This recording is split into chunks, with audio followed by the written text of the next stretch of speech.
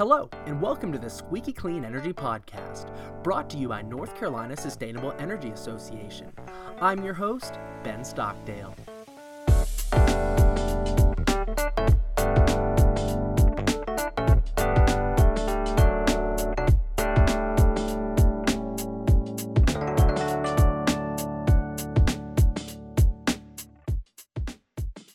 Hello, Squeaky Clean listeners. This is Jarvis Harrington, the intern for the Squeaky Clean Energy Podcast. Bringing the latest in clean energy right to your ears. Yes, sir. Now, we have a great guest on today's show, don't we? We always have great guests, Jarvis. You know this. That's true. I mean, NASA, Governor Roy Cooper, Google, Microsoft, and an NBA All-Star. I mean, I don't know how we can even top that. Indeed. Well, we did top it. We topped it today. We have a foundational, crucial episode with Tiffany Hartung from the North Carolina chapter of the Nature Conservancy. She's talking about best practices in solar, specifically utility scale solar, which is so important as North Carolina continues to build on our reputation both as a leader in solar energy, you know, we're number 2 nationally, and both a leader in low impact design. So this is going to be a really great episode. I definitely agree with you saying that it's a foundational episode. And Ben and I are very well aware that we have a lot of solar developer listeners and a lot of people in the solar industry. So this episode is going to be perfect for people interested in clean energy done right. Yeah, clean energy done right, but also looking back and seeing the things that are already undergoing that have really pushed North Carolina's industry into a place Correct. of having a good reputation. Exactly. Now, Ben, where are we heading for today's country shout out? We are jet-setting to Europe and saying Guten Tag to our listeners in Germany. So thank you so much for listening. We appreciate you.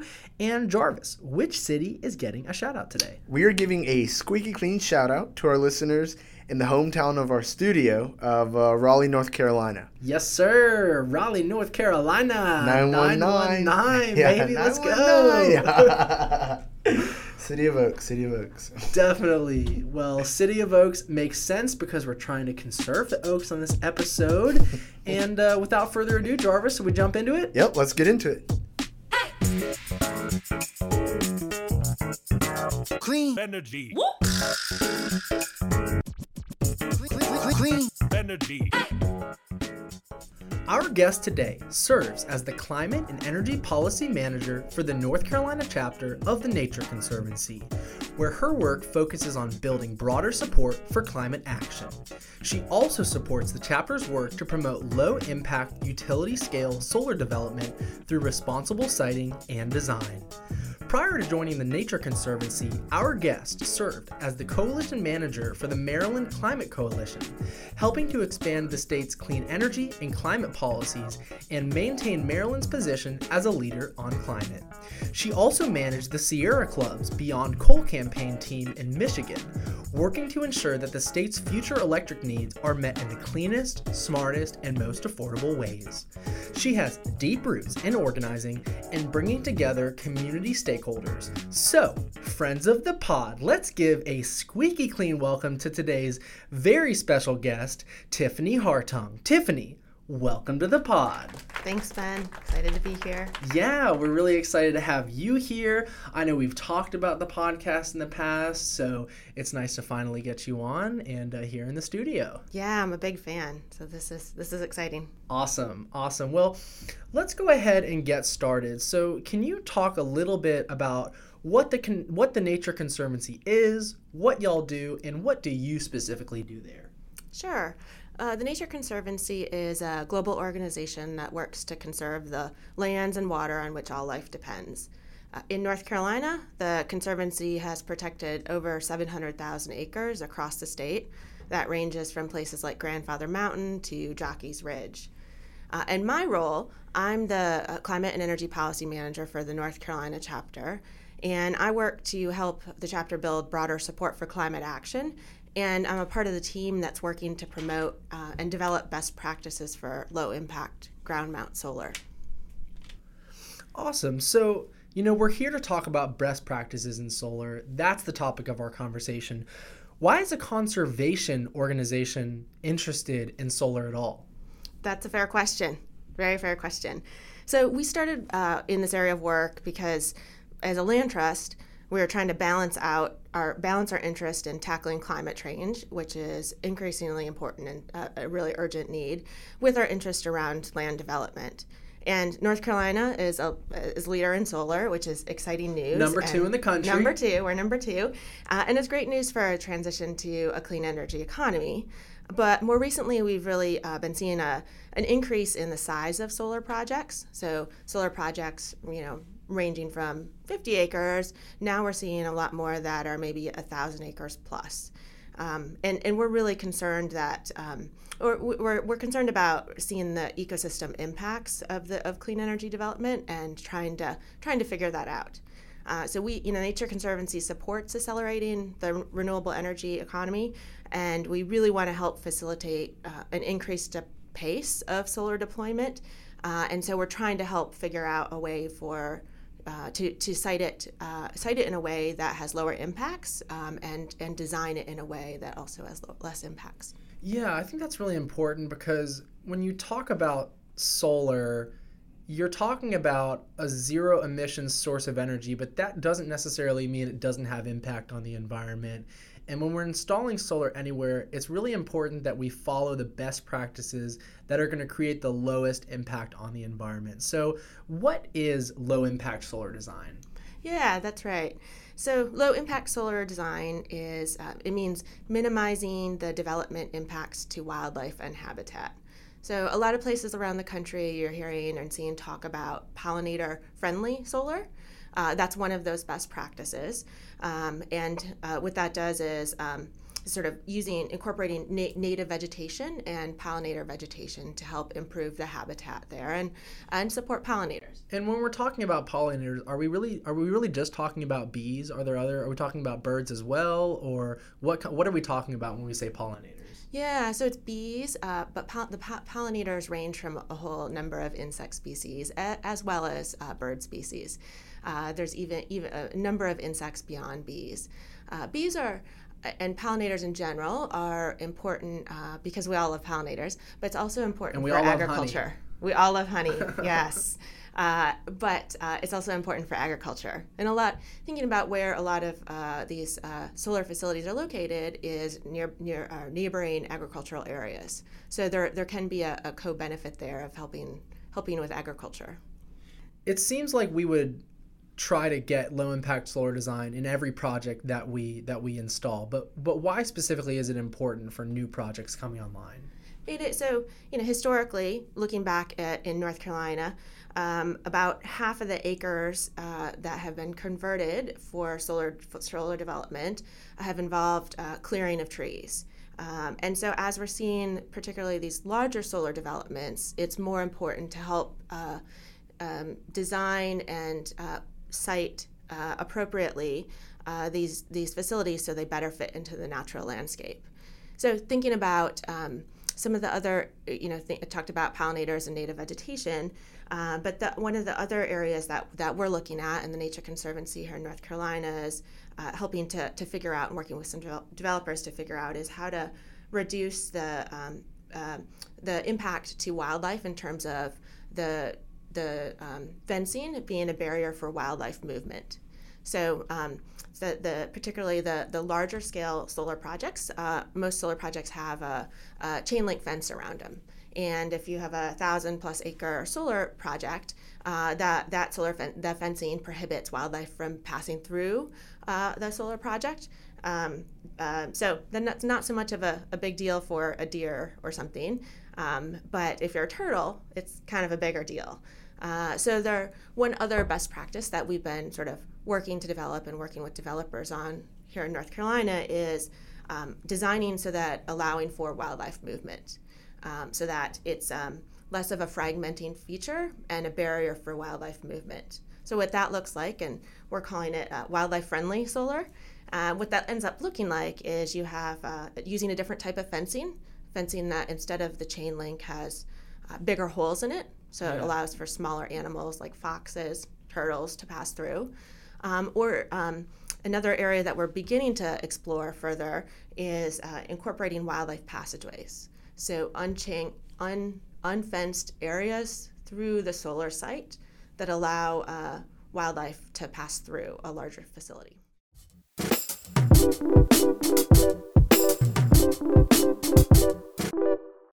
Yeah, I was actually at an Ecoplexus project yesterday in Currituck with Representatives Zoka and Representative Hainig, and they were talking about the fence that they put up as being wildlife friendly, and it looked almost, I don't know exactly what the material was, but it almost looked like mesh. Like it looked like it was it had a little more give to it than a normal chain link fence, and the pattern was squares, and they were probably about 6 or 8 inches wide, so something like a fox might be able to get through that. Is that kind of what you're talking about? Yeah, that's exactly what we're talking about. And Ecoplexus is one of the developers that's been trying to incorporate some of these practices.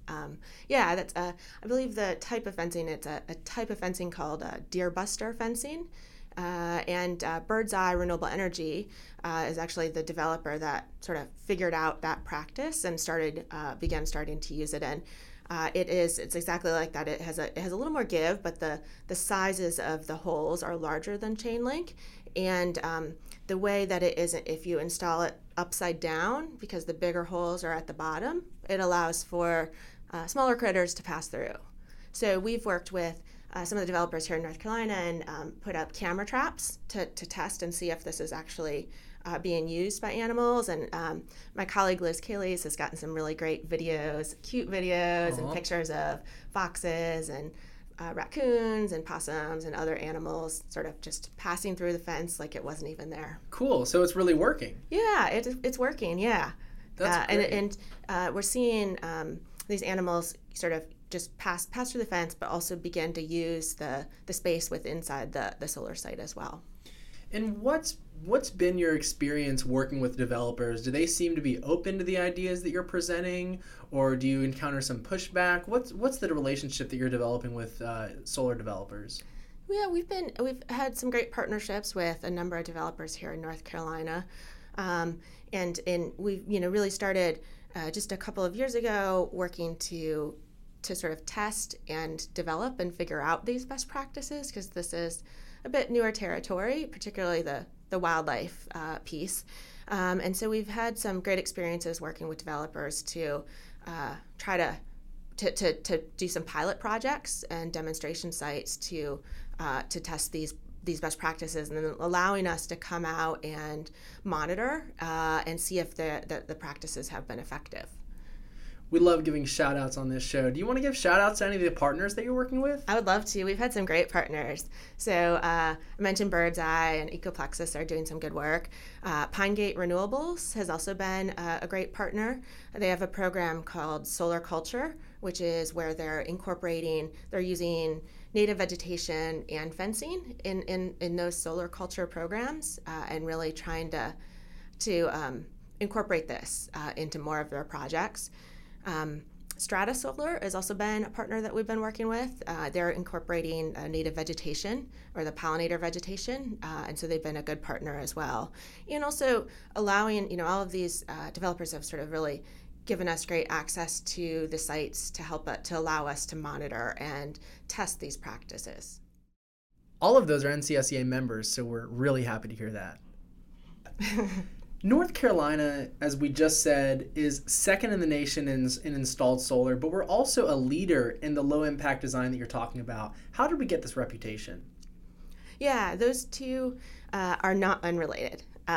We are, it really being such a leader in solar has created a unique opportunity here in North Carolina to try to figure this out and be some proving grounds. So the Nature Conservancy, we began working with wildlife agencies in North Carolina and solar developers, as I mentioned, to try to figure out how we can continue to expand solar generation, but in a lower impact way. So we started working with the North Carolina Pollinator Conservation Alliance, who has some great, they put together pollinator technical guidance for pollinators for North Carolina. So that's a great resource for developers. So we worked with them as well as other wildlife agencies and sort of really started to test these practices, both using the native vegetation and ways to minimize impacts to wildlife.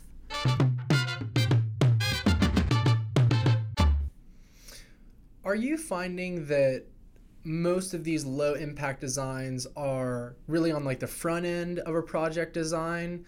Are you seeing any projects that are doing stuff like this retroactively? And is there any opportunity for us to go back to some of these sites that might not have employed the best practices and incorporate some of these low impact design aspects? Yeah, that's a great question. Absolutely. So that it's easiest and most affordable, certainly, to do these on the front end, and to if you're only going to put fencing up once, best to do it on the front end. And the wildlife permeable fencing is cost competitive to traditional chain link. So it's a matter of really sort of thinking about this on the front end is easiest. But we are seeing some projects that are retrofits, particularly using native vegetation, installing native vegetation and making that work. So there are some developers that are doing that, but it's easiest to do it on the front end. I would also say that, one of the thinking about, one of the most important aspects of this is siting. And the Nature Conservancy, we're not usually involved with solar developers at that aspect of the planning, but siting it's sort of is one of the more critical aspects of figuring out how these facilities can fit in the natural landscape or not putting them in critical areas. And so, if there's developers that are out there listening that are interested in this, we'd love to work with you. I'd encourage you to reach out to us, or thinking about, particularly in designing the wildlife passageways, the sort of unfenced area passageways through the projects. That's something that, from what I understand, what developers tell us is certainly one of those things that on the front end of the project is more critical.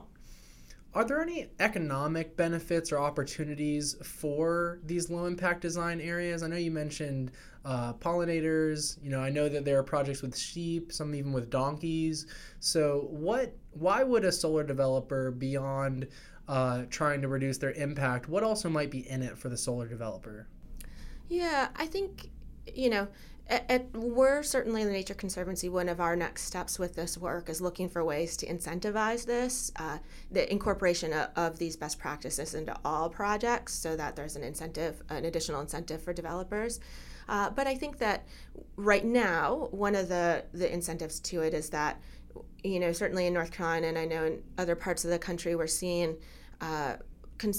neighbors who are concerned about the aesthetics or wildlife impacts of utility scale solar, and so incorporating these best practices helps reduce the impacts to wildlife, and maybe addresses some of those concerns. So I think there's probably a value to incorporating these best practices to the at the community level. There might be more community interest in this. Yeah, because I was at the Ecoplexus site, and one of the things that the tour guide, John Morrison, was saying is that not only is this good for wildlife, it also just looks better. A lot of these chain link fence look very institutional, but this more mesh-like fence I felt like was a lot more aesthetically pleasing. It kind of blended in more with the background, so it was nice to see that farm with that fence around it.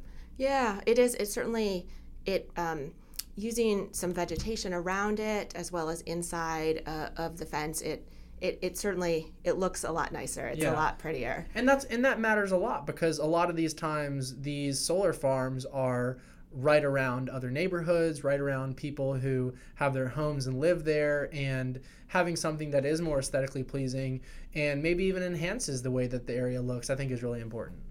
It is. I think there's also some value to once the native vegetation is established, there is a little bit less maintenance. So developers will talk about having to have it mowed and spraying inside there, and there's a risk of the mowing equipment damaging the solar panels.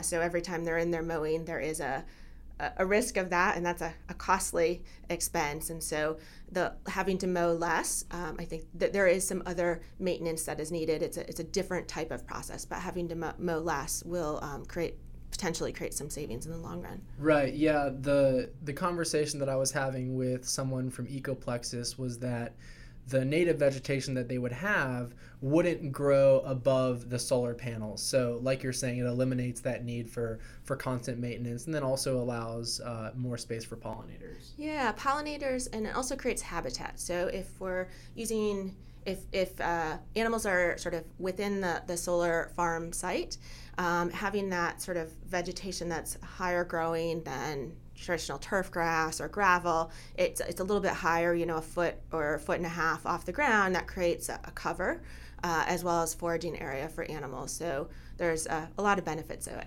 Yeah, and it seems to me like, you have these solar projects that are going to be around for 20 years. That's a lot of time for these habitats to develop and really become ecosystems for a lot of animals and wildlife. It is. And one of the other things that we've are sort of excited about particularly with some of this is that there's a possibility of helping to sort of, in some areas, helping to restore, using native vegetation, helping to restore habitat and native species there. So for example, thinking about agricultural land or other degraded sites, planting native vegetation is helping to restore what once was there, or is something that's a little more natural fit to what should be there.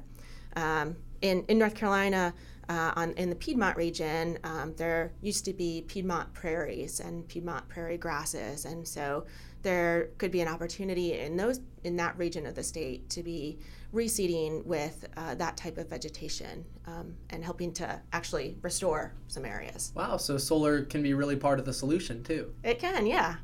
Awesome, we love to on hear multiple that. fronts. Definitely. What do you see as the main challenges for the adoption of these best practices? Yeah, so we have some challenges. It's been really great to work with all those developers. We gave some shout outs to and those partners, that they've been great partners. And as it's been a work in progress, this work, figuring this out and trying to get some demonstration sites on the ground. And as we've been doing that, they've been working with us to help identify what those challenges are and how can we work through them. So it's been a learning experience on our end, trying to understand the developer's perspective. One of the challenges that we've sort of run up against is that every site is different, both from soil makeup and environmental conditions are all different. So that means that every site might mean a different seed mix and a different implementation plan, and it's not a cookie cutter approach, which is just a challenge. It just makes things a little bit different. And in another area, challenge here, particularly for our region, is that we don't really have the pipeline of native vegetation seeds readily available, not at this scale that we could use or need, and it takes some time to develop that. That's true for North Carolina. It's not necessarily true for other parts of the country. I know in the Midwest, where they've been doing a lot of prairie restoration for years, that's not the case there. But in our region, there's a little bit of a bottleneck in terms of the seed pipeline. Interesting. So there really just aren't enough seeds to cover these vast acre solar farms, right? Yeah, we're getting there. I think the seed producers are working on that, and it's something the North Carolina Pollinator Conservation Alliance is working to try to get ready for and be able to sort of figure out. Interesting. And how long would it take, seeds in the ground? How long does it take to kind of, at what point do you say, oh, this has been restored to its natural vegetation? How long does that usually take? I think, so what we're seeing is that it's not, maybe we're using native vegetation, but it's not, so particularly, I guess, with the Piedmont prairie, it could be close to native vegetation. But in some of these other areas where it's native vegetation, but it's maybe a mix of what maybe once was there, or it's a mix of stuff. So it's not exactly sort of 100% what it used to be. But I think your point about how long does it take to sort of get going and get established is a good one. It does take longer to get established, and it's a couple seasons before it really starts to bloom and look good. I think what our folks say is it's about 3 years before they're really blooming and really looking pretty, like some of the pictures you've seen. The first couple of years, it's a little scruffier, and it's in those process points, it's also going to require some maintenance in between to sort of help allow that vegetation to get established. But again, these projects are going to be in the ground for, more than 20 years, some of them. So we got plenty of time, right? Yeah, that's right. Awesome. What are you most excited about when it comes to the future of solar design? Yeah, so I think, as I mentioned, the possibility for incorporating these best practices to improve habitat quality over what was there or is there today in some areas. And then also the idea of I really see that we have an opportunity right now with the need to scale up renewable development, and we have an opportunity to try to figure some of this out and to get this right while we're both sort of trying to reduce our climate emissions and meet our growing energy needs. But we have an opportunity to incorporate siting and design in as we do that now. So it's an exciting time to be trying to figure this out, and it's a bit of just figuring it out and working through it. So what are those next steps? What's kind of the next step for the immediate future of low impact design? Yeah, so our team at the Nature Conservancy in North Carolina, they're pretty focused on looking at incorporating unfenced wildlife passageways into larger projects. So really helping to improve that wildlife connectivity. And so that's the 1,000-acre plus sites, looking at doing more of that and working with more developers on that. And then also, as I mentioned earlier, really looking at trying to figure out how can we incentivize incorporating these best practices into all projects, and looking at ways to do that. Awesome. Well, Tiffany, this has been an awesome conversation on best practices for solar. I know we have a lot of people in the solar industry that are listening, so you mentioned it before, but if they want to ensure that their projects have low impact design, how can they contact the Nature Conservancy? Sure. They can reach out to the Nature Conservancy, reach out to me at tiffany.hartung, HARTUNG, at tnc.org. I would also encourage to them to download our North Carolina specific guidance around this. And you can just find that just by Googling Principles of Low Impact Solar Siting and Design. And then also want to sort of give a plug for the North Carolina Pollinator Conservation Alliance guidance, which is their guidance. You can go to their website, the North Carolina Pollinator Conservation Alliance, and that guidance is called the North Carolina Technical Guidance for Native Planting on Solar Sites. Fantastic. Well, Tiffany, we learned so much. This is really important work. I think that it's something that obviously every developer needs to keep in mind when they're going to be putting solar panels in the ground. So thank you so much for being here, and thanks for being on the show. Thanks, Ben.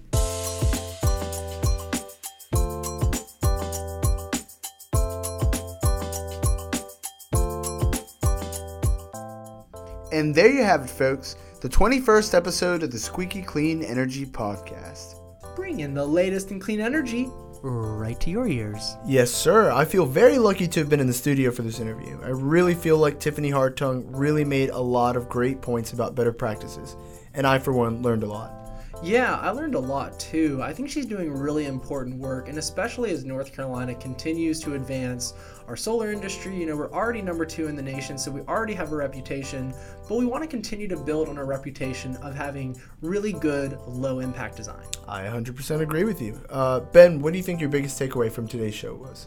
So my key takeaway is that low impact solar design not only eliminates some of the issues that folks have with solar, but it also can address some of the environmental issues that naturally occur when you have development. And I'm really talking about restoring native species of plants to these solar facilities. So I think that not only are you eliminating some of the issues when you employ best practices, but you're also starting to take steps towards healing the environment and bringing back some of these species that otherwise wouldn't be there. I definitely agree. And Jarvis, what's your key takeaway? My key takeaway draws on what Tiffany was saying about integrating solar projects into ecosystems, with the use of things like deer buster, fencing, and wildlife-friendly passages. Usually, better practices would be assumed to be more expensive, when in reality, they're just as cost-effective as traditional practices. And lastly, we love getting the most bang for our buck, and that's what low-impact design can do. Absolutely. Getting that bang for our buck. Yes, That's sir. what we want. And Jarvis, what is next for Squeaky Clean? I think I can answer that. Whoa! Who's that? Who's that? This? Coming out of nowhere. Who are we talking to right now? So I'm Daniel Parker. I'm a market research analyst here at NCSEA. I saw you guys recording the pod. I figured I'd drop by. Yeah, who let you in, man? I didn't see. I'm kind of scared. Yeah, I didn't even see you sneak in. You need a lock on the door. Awesome. Well, Daniel, what are we going to be talking about on our next episode with you? Next episode, we're going to be talking about geothermal technologies in general, but especially how it relates to North Carolina. Awesome. Well, really looking forward to that show. I'm sure it's going to be a good one. Please don't scare us like you did this time, but Seriously. but we're happy to have you, Daniel. Welcome to the show. And really looking forward to that episode with you coming up. And we want to thank you so much for listening on the show. Have a great day, and we'll see you next time. Have a good one.